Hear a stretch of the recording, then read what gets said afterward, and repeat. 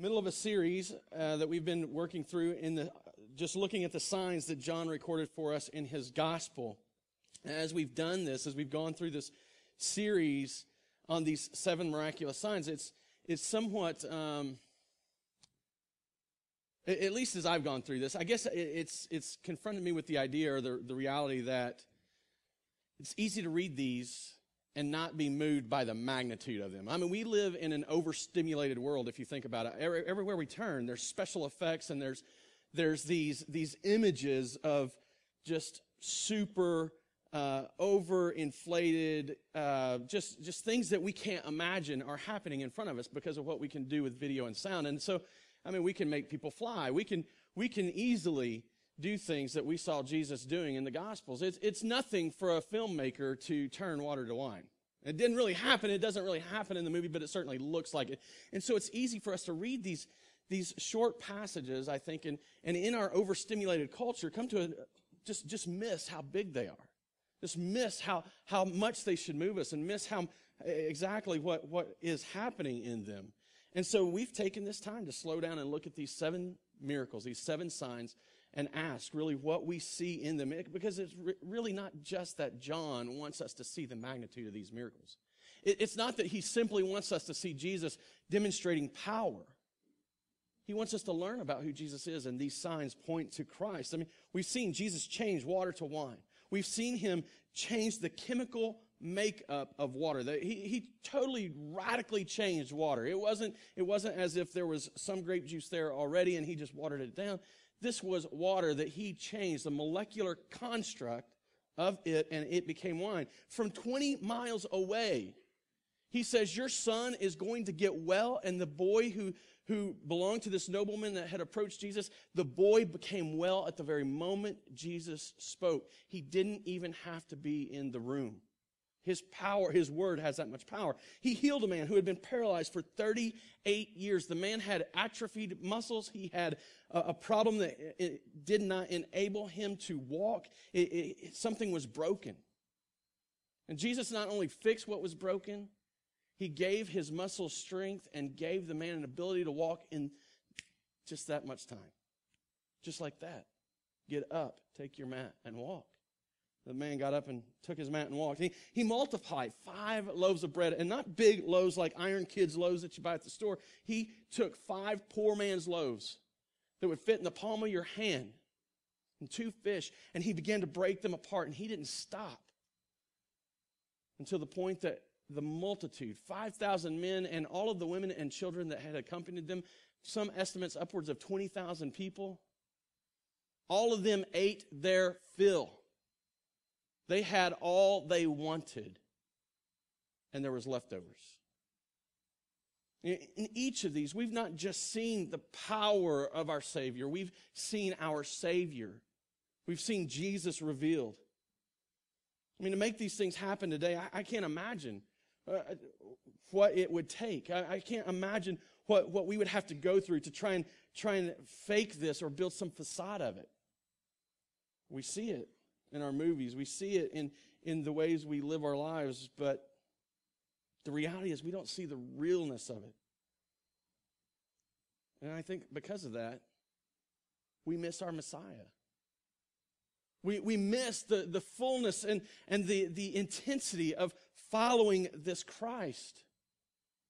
We don't realize the fullness of his promises. Today, I hope, as we study another sign, one of the 5th sign that John shares with us, that we won't miss out, because I don't want us just simply to hear these previous signs that Jesus saves. He converts us, just like he did the water and wine. I don't want us to just hear that he satisfies us like he did when he fed the multitude. I want us to recognize that as we walk in this life following Christ, feasting on Christ, that's where we find the peace of God.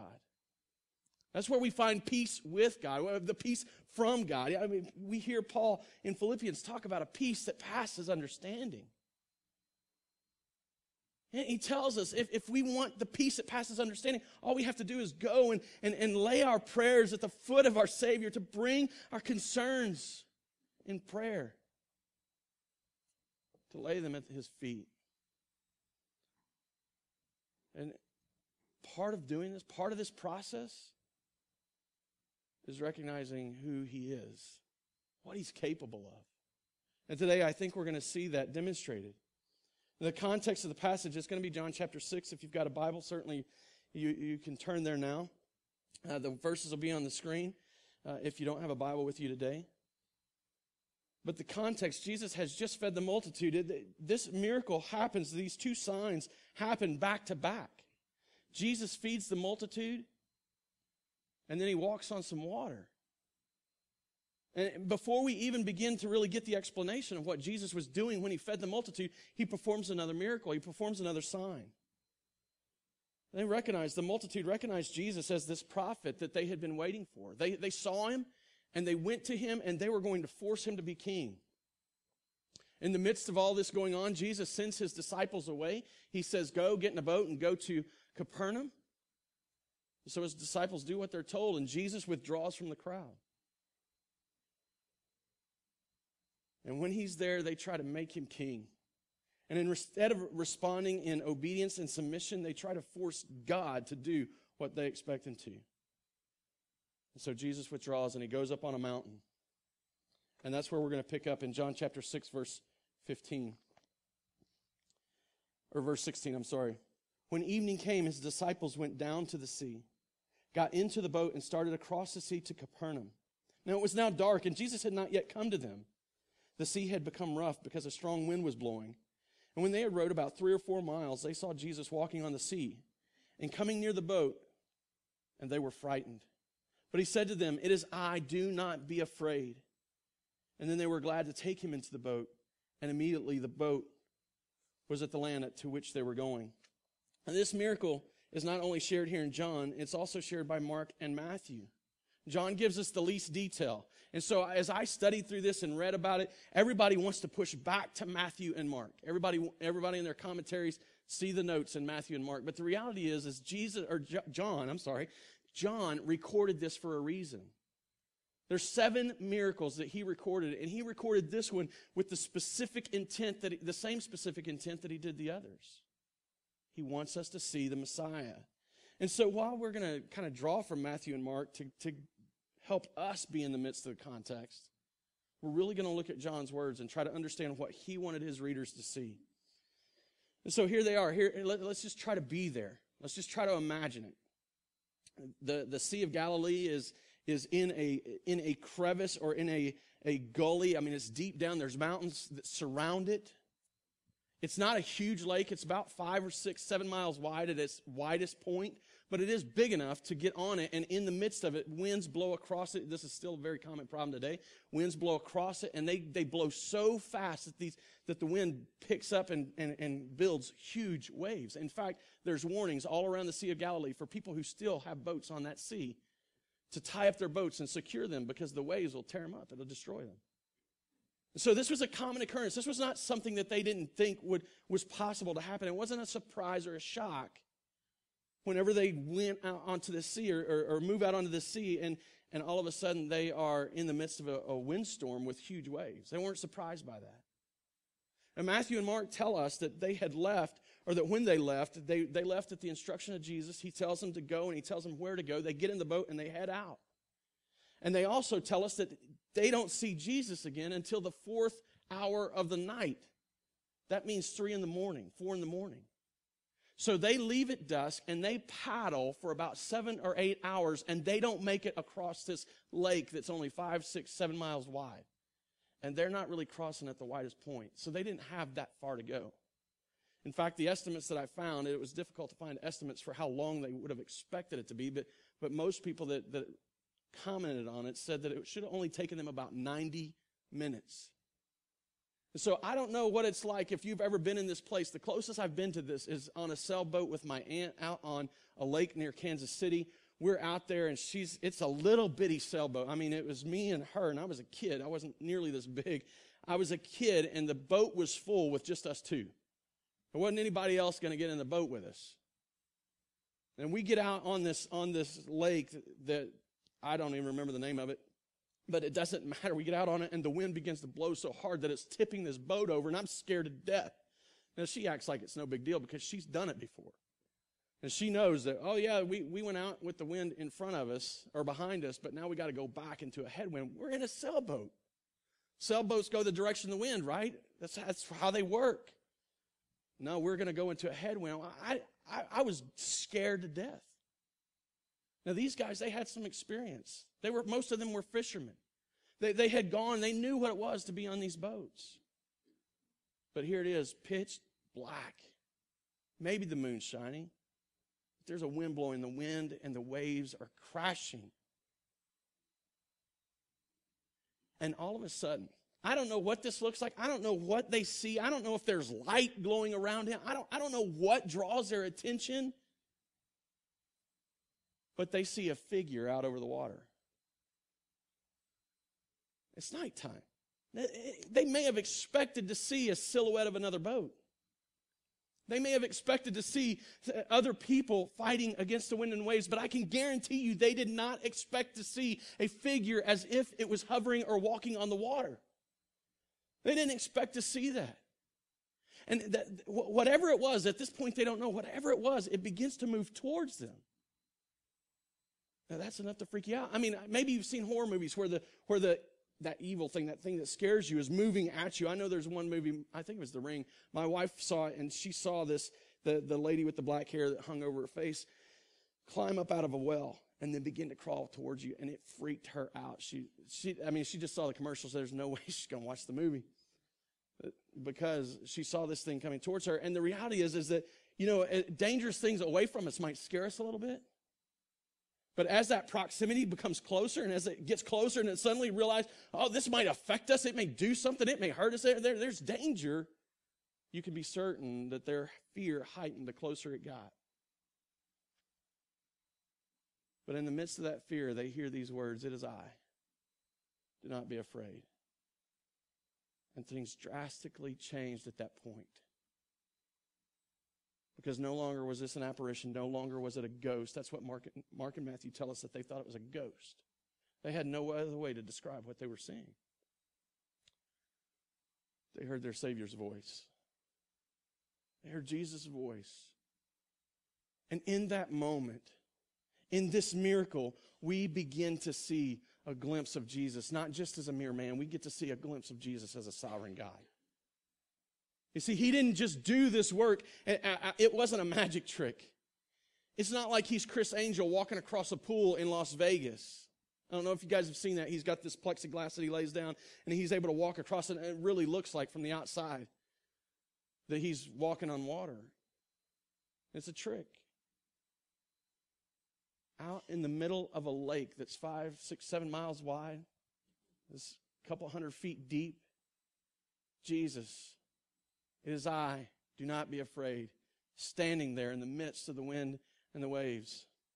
You see, the reality is that we begin to see his sovereignty in this moment, in this work, in this sign. We see Jesus not just in the walking on the water, but in several aspects of the whole work that he was doing. No, don't miss this. I mean, the reality is we don't remember this as another title other than Jesus is walking on the water, because that's pretty big. But there's more to this. Jesus wasn't with them when they set out. He told them where to go. He wasn't with them as the wind pushed on them and they fought against it. He had no idea where to look for them. But yet he knew right where to find them. You see, we see Jesus as this sovereign God because Jesus knows where his disciples are the whole time. Matthew and Mark both call out, Mark specifically calls out that Jesus was on the mountain and saw them. Now, I've never been on a mountain around the Sea of Galilee. So I don't know if you can see all the way across this lake, this huge lake, this big, this sea, if you're standing on the mountain where Jesus was at. I don't know. But I'm certain, I've been on a body of water at night. And if there's not lights on the banks, and the moon is not full and bright, you don't see very far in front of you at all. And here the wind is blowing, the waves are crashing. This is not the best of circumstances. It's not as if there probably not 7 miles of visibility that night. Probably not that you could see all the details of what was going on that lake from a mountainside. The reality is what we have to attest to, what we have to accept is that Jesus knew where to find these disciples, not because he just stumbled upon them, but because he has divine knowledge. You see, Jesus can see things that we would never expect him to see. He knows things that we would never expect him to know. And these disciples, they may have thought they were on their own. Why did we leave when we left? Why we should have waited till morning. But here they are in the middle of the night, fighting against us, seemingly alone. But Jesus knew where his disciples were the whole time. He didn't have to hunt for them like he was hunting a pin in a haystack, a needle in a haystack. He went to them. Not to mention that he's going to them on his feet on the water. Now, I'm a big guy, and I recognize water's not going to hold me up. But I'd challenge the smallest of you to try it. We know that doesn't work. Oh, we know. It's so easy just to read past these words. Jesus was walking on the water. It's so easy just not to even get to stop and consider it. The makeup, the chemical makeup, the way that water is formed doesn't support the weight of a person. The closest we know of water, the closest water there is that I know of that can support the weight of a person is the Dead Sea. It's so thick with salt and it's that the buoyancy of people, you can float on it without any effort. You just lay back and float. But there's warnings. Don't try to swim in it. Don't splash around. Just lay back and float. Because if you try anything else, you find yourself in trouble. And so there's lifeguards on duty. Because people try to do the stupid thing and they try to ignore the warnings and they try to swim in it. The reality is that water isn't meant to hold us up. And not just water, but gravity. We're thankful for gravity every day. We should be thankful for it. Imagine a world without gravity. But we sink in water partially because of gravity. And Jesus totally overcomes it. Not just is Jesus overcoming the water and what it is meant for, and not only is he dealing or overcoming the gravity, but the storm doesn't seem to be affecting him at all. The disciples went out and they paddled and they struggled for 7 to 8 hours and they still hadn't crossed the sea. In fact, Matthew tells us that they were in the midst of it, that as if they were still in the middle somewhere. Most of the commentators I read from believe that they had been blown way off course. And they were just struggling to get to the other side. Probably didn't care where they ended up, just as long as they got to land again. And Jesus, on foot, steps out on the water and walks across. And that wind and those waves, his footing was just as solid as if he were on dry ground. You see, the reality is in this moment, we see Jesus controlling the creation. We see him calling it into submission to do things and act in ways, react in ways in which it was never intended to. It's contradictory to its existence. Gravity's meant to hold us down. It's meant to pull us to the earth. Water is meant to be liquid. Imagine trying to drink water that's not. Swallow a bunch of ice cubes. It's meant to mold and form and shape into whatever it sits in. It's meant to be that way. But it didn't matter. Jesus walked on it as if he were walking on the ground. And John tells us that Jesus, in the beginning, he was there. And he tells us that by Jesus and through Jesus and with Jesus, all things were created, that there was nothing created that Jesus wasn't there for, that Jesus wasn't a part of. And so Jesus, as the creator, Jesus as that sovereign over creation, reveals himself to be still the sovereign over creation, calling it into submission, calling it into action. And then the third thing I think we see in this is not just Jesus' walk on the water, not just that he knows where the disciples are in the night, in the middle of this sea, But it tells us that when he stepped into the boat, when he got in, they immediately arrived at the place they were going. So if the commentators are right, if the people who have studied this and looked at it and gone back and looked at all the different ways that they could have been going and the things that they were fighting against, that if they're right and these people were blown way off course, all of that was overcome the moment he stepped in the boat. And immediately they were on dry ground. There's only one explanation for this. Jesus is sovereign over everything. All things fall under his control. Not only was the water coming under his control, not only was he able to have knowledge that you and I couldn't have. There's no way we could go out on a sea, even if we had a boat, in the middle of the night and hope to find a boat that may be about 26 feet long, sitting in the middle of the ocean as the wind and the waves crash around it. We'd be lucky if we weren't in trouble too. And not only are we seeing that, but we see Jesus climb in this boat, and all of a sudden time and space mean nothing. And immediately, they arrive at the place that they were going. And that's huge. I mean, the magnitude of that is amazing. It's bigger probably than most of us can imagine and just really wrap our heads around it. I just can't fathom him just being able to do that, just like that. But the reality is that in this action, in this work, in this sign, we see our sovereign God revealed. See, Jesus isn't just a man, he's so much more. He's our sovereign God. But in this sign, we also see and find a peace in the presence and the word of this sovereign God. Jesus comes to them. He's standing on the water, and they are scared to death. Imagine. How would you be reacting? What would you be thinking? Put yourself in that boat. The wind's crashing, or the wind's blowing, the waves are crashing. You're up and down, tossed all over. Maybe you get seasick. Maybe you'd be puking. And suddenly somebody says, "What is that?"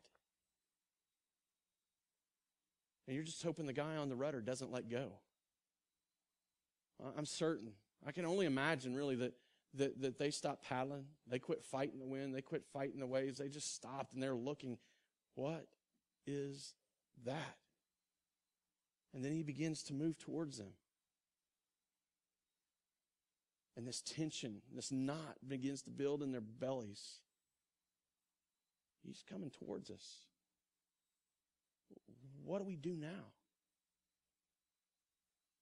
And this fright begins, this terror begins to overwhelm them. And then they hear these words. It is I. Do not be afraid.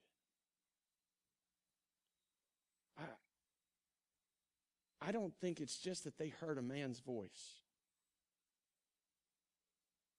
that made them feel better. But they recognized Jesus' voice. They recognized Jesus' voice. They're in the midst of this, and they're scared and they're frightened. And it's not just some guy on the water. It's this man that they recognized and they knew. They'd seen him already just hours before breaking bread to the point that everybody had their fill, breaking fish until everybody ate what they wanted. They saw him over and over and over again, healing people, making the blind see, causing the lame to walk, giving the deaf hearing. They'd seen him turn the water to wine. They'd seen him do the works and the powers. They'd seen him in the moments where he's not in front of the crowds. They'd seen the integrity of the man. They'd seen or heard his teaching. They knew that he didn't just teach it, but he lived it. They knew this man intimately. And when they heard him speak, immediately terror changed to welcome. A desire to be separated changed to a desire to be close. No longer did they want to figure out how to get away from the apparition, but they wanted to be close to their Savior, Jesus Christ. They wanted so desperately to get away from that they didn't want it anywhere near their boat till they recognized it was Jesus. John doesn't give us this detail. Matthew tells us about the moment that Peter steps out on the water and walks to the Savior. And I don't want to make this about Peter. I think, unfortunately, too often we make it about Peter. I want to bring that in just to highlight this fact that this so radically changed this moment for them. That they wanted him in the boat and Peter wanted to run to him. Peter wanted to be next to him because they heard their Savior. Jesus hadn't taught this yet. He hadn't told them this yet, but he was going to be teaching in just a short while. And he says it in John 10:27, my sheep hear my voice, I know them, and they follow me. These men had been with Jesus for likely around 2 years by this point. They'd left their lives behind, their jobs, their family, their friends. They'd left it. And they've been walking with him, and they've been following him, and they've been hearing him. And now when they heard him, they wanted nothing more than to be with him. But it wasn't just the sound of his voice. It wasn't just that Jesus showed up and said, it is I. You see, they had a great experience with Jesus. They knew what he was capable of. Matthew and Mark tell us that, and they record this sometime earlier than this. I don't know the exact span of time that it happened, but this is not the first time they were in the midst of a stormy sea with Jesus in the boat. They knew that when Jesus got in the boat, they were going to be okay. Their experience told them that when he came to them, when he showed himself to them, when he showed up, that things were going to be all right. Think about that first time. They're out on the sea, the wind is and waves and the rain. It's just so bad that they're scared to death. And some of these guys are people that live on the water. And they were scared, and Jesus is asleep. And they go to Jesus and they wake him up. Jesus, we're going to die. You need to do something. And he kind of rebukes them. Oh, you have little faith. And he causes the wind to stop and the rain to cease and the waves to be still, and everything stops and the water goes still. Still. I couldn't help but think of you. Still. It stopped. It was at peace. You see, they heard his voice and they knew, not just because it was his voice, but because of what he was capable of. Because of their experience with him, their walk with him. That in his word and in his presence there is great peace. Now, I have seen this illustrated recently in some discipleship that I'm doing with some guys in the church. I've been challenging each of them with some passages and encouraging them to go home. And we're not doing discipleship material on these weeks, but I'll send them home with some passages of Scripture to study and read. And without fail, they have all come back energized and excited.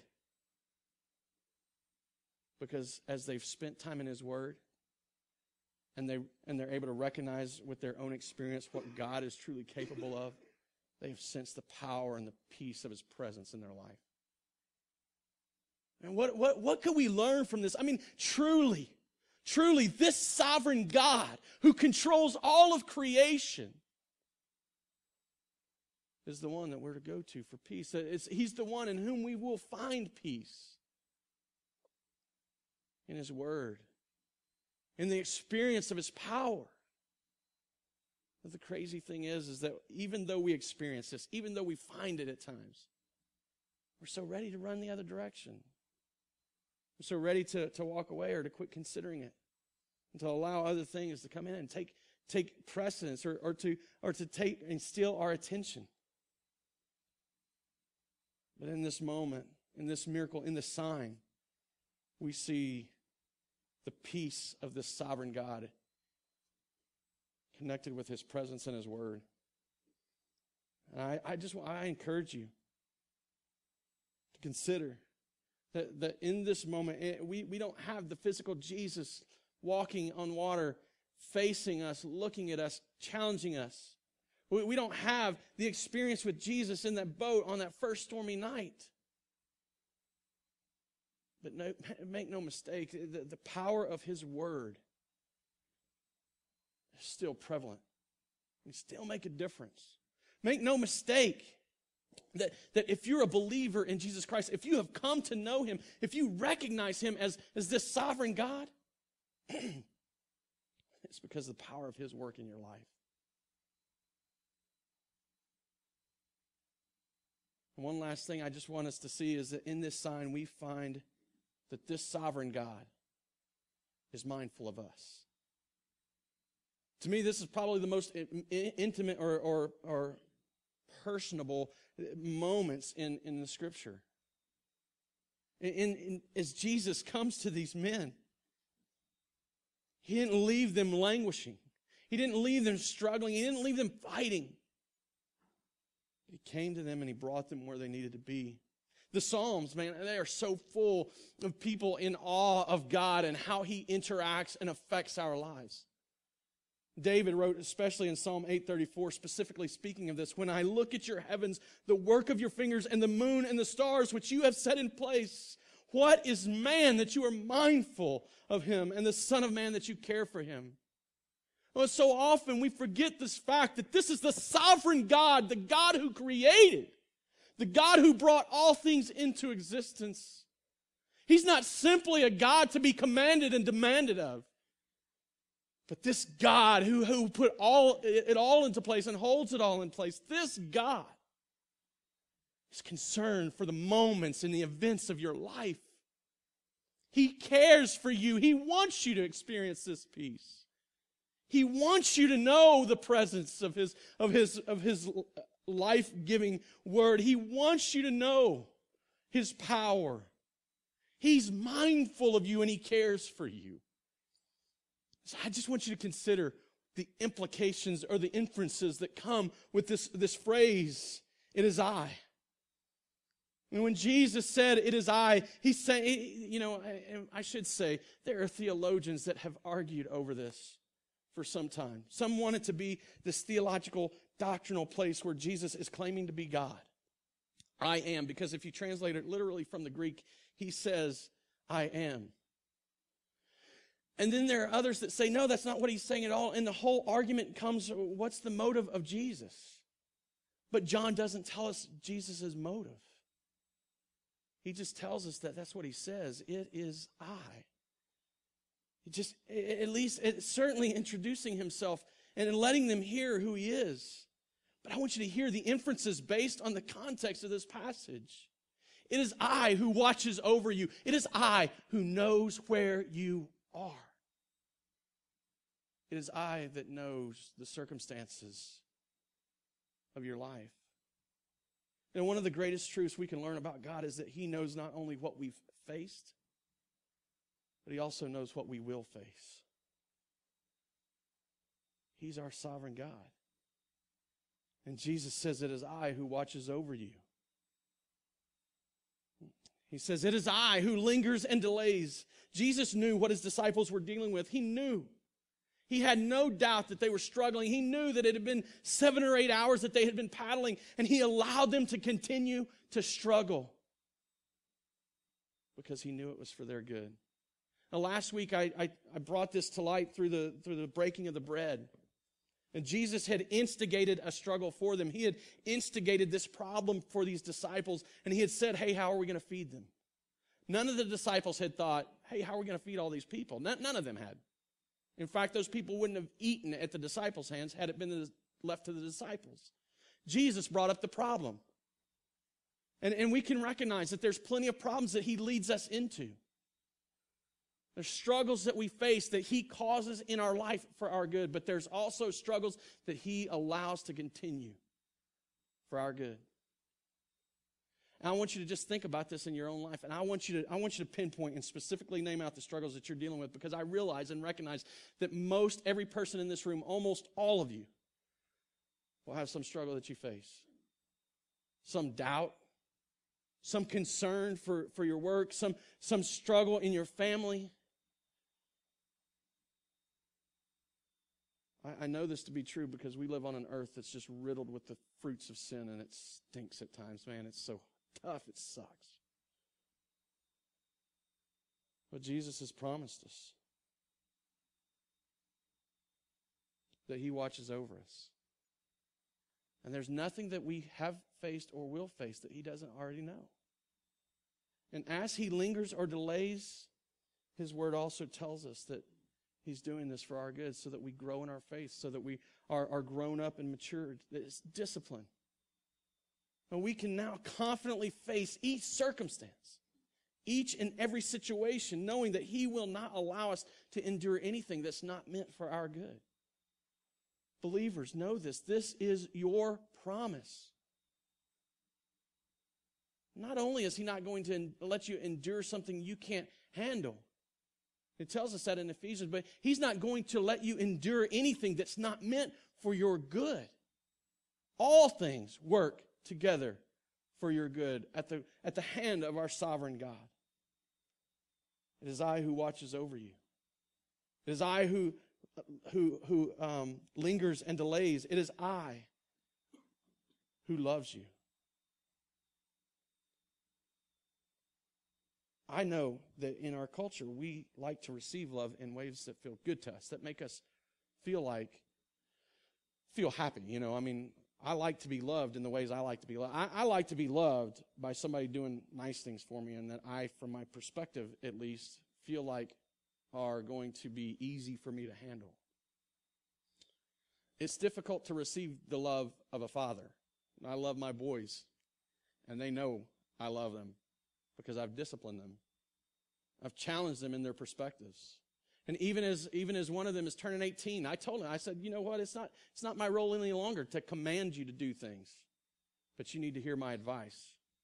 And I almost gave that up. I almost let that go in a moment of selfishness and just hurt, just trying to learn my role and figure it out. But I recognize that He doesn't define my role. He doesn't tell me how to love him. In fact, not to give him the advice of a father and to challenge his perspective would be the exact opposite. So now, he doesn't like it. But Cameron, I love you.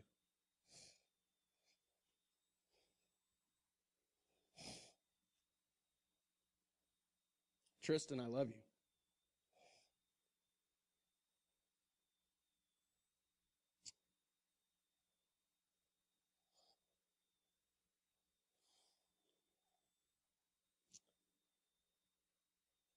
And this love that I hold for my sons, my children, it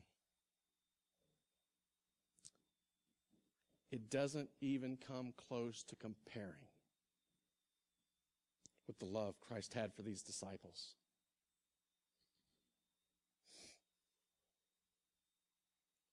It doesn't come anywhere close to comparing with the love that He has for you. You see, He watches over you. He lingers and delays.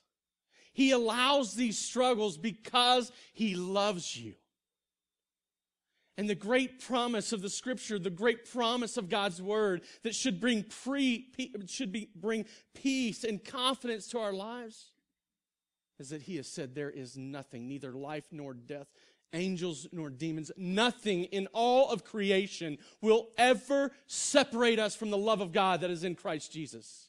Nothing. He loves you. And when He cried out, "It is I," He is letting them know, I'm here and I love you. It is I, He says, it is I who comes at just the right moment. 7, 8 hours in, I'm certain that they were exhausted. I'm certain that they were worn out. They were tired. They were probably wondering, why did we start when we started? But Jesus' timing is perfect. He knows when the lessons are learned. He knows the moments that He needs to reveal Himself to us. He knows. He knows when He needs to show us that we were never alone. Imagine these disciples. I'm sure they thought they were all by themselves in this. But they were never alone. You and I, by the power of God, through the Spirit of Christ, we are never alone. And He knows how to come at just the right moment. It is I, He says, who saves. Just as Jesus delivered the disciples in that moment that He entered the boat, He delivers each and every one of us. I want you to recognize this, the salvation, their salvation, their deliverance was as certain in the moment that he put his foot in the boat as it was the moment they stepped out on the dry ground. And the truth is that your salvation, your deliverance is the exact same. It is I who saves, he says. It is I who saves. You're powerless in this. You have no control. You have no priority. Except that he came and he did a work of salvation, that he came and revealed himself to you, that he showed up in the midst of your life and in the midst of your circumstances and let you see him for who he is. And yes, he called you and he said, "It is I." And he looks for your response to call him into the boat, but make no mistake, you're calling him into the boat because he has shown himself to you. It's his work. What a beautiful picture. All of this, in the moment, in just a few hours, Jesus walking on the water. In just a few moments, seeing the peace and the presence of God through his word, through his power. And knowing today that you and I can experience the same peace. You and I can know the same power. You and I can see and encounter this same God, this sovereign God. Who wants you to hear him say, "It is I. Do not be afraid. It is I." Let's pray.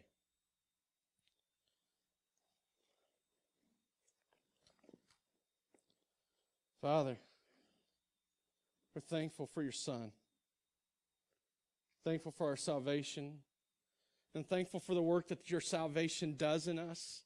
It satisfies us. It brings us peace. It brings us comfort. It allows us and enables us to sense and feel joy in this life. Father, I don't know the struggles of every person in this room, but I know there are struggles.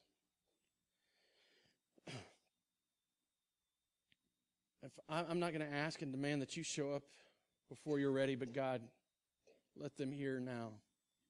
Let them know now that they aren't alone and that they can look forward to the coming of their Savior. That they can look forward to the revelation of how his work will be for their good. That they can look forward to the moment of deliverance from the momentary struggle and from the struggle that we call life. God, that we have so much to look forward to, so much to live for every day.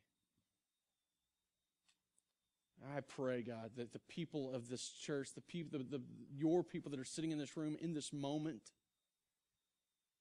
would walk with this sense of peace and confidence because they've heard you call out. And they've seen your power.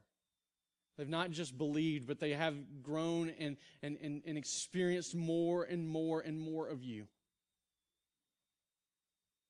That their doubts are washed away. That they are made strong for the walk that you have ahead of us. Made ready for all you have. It's all these things I pray in Jesus' name. Amen.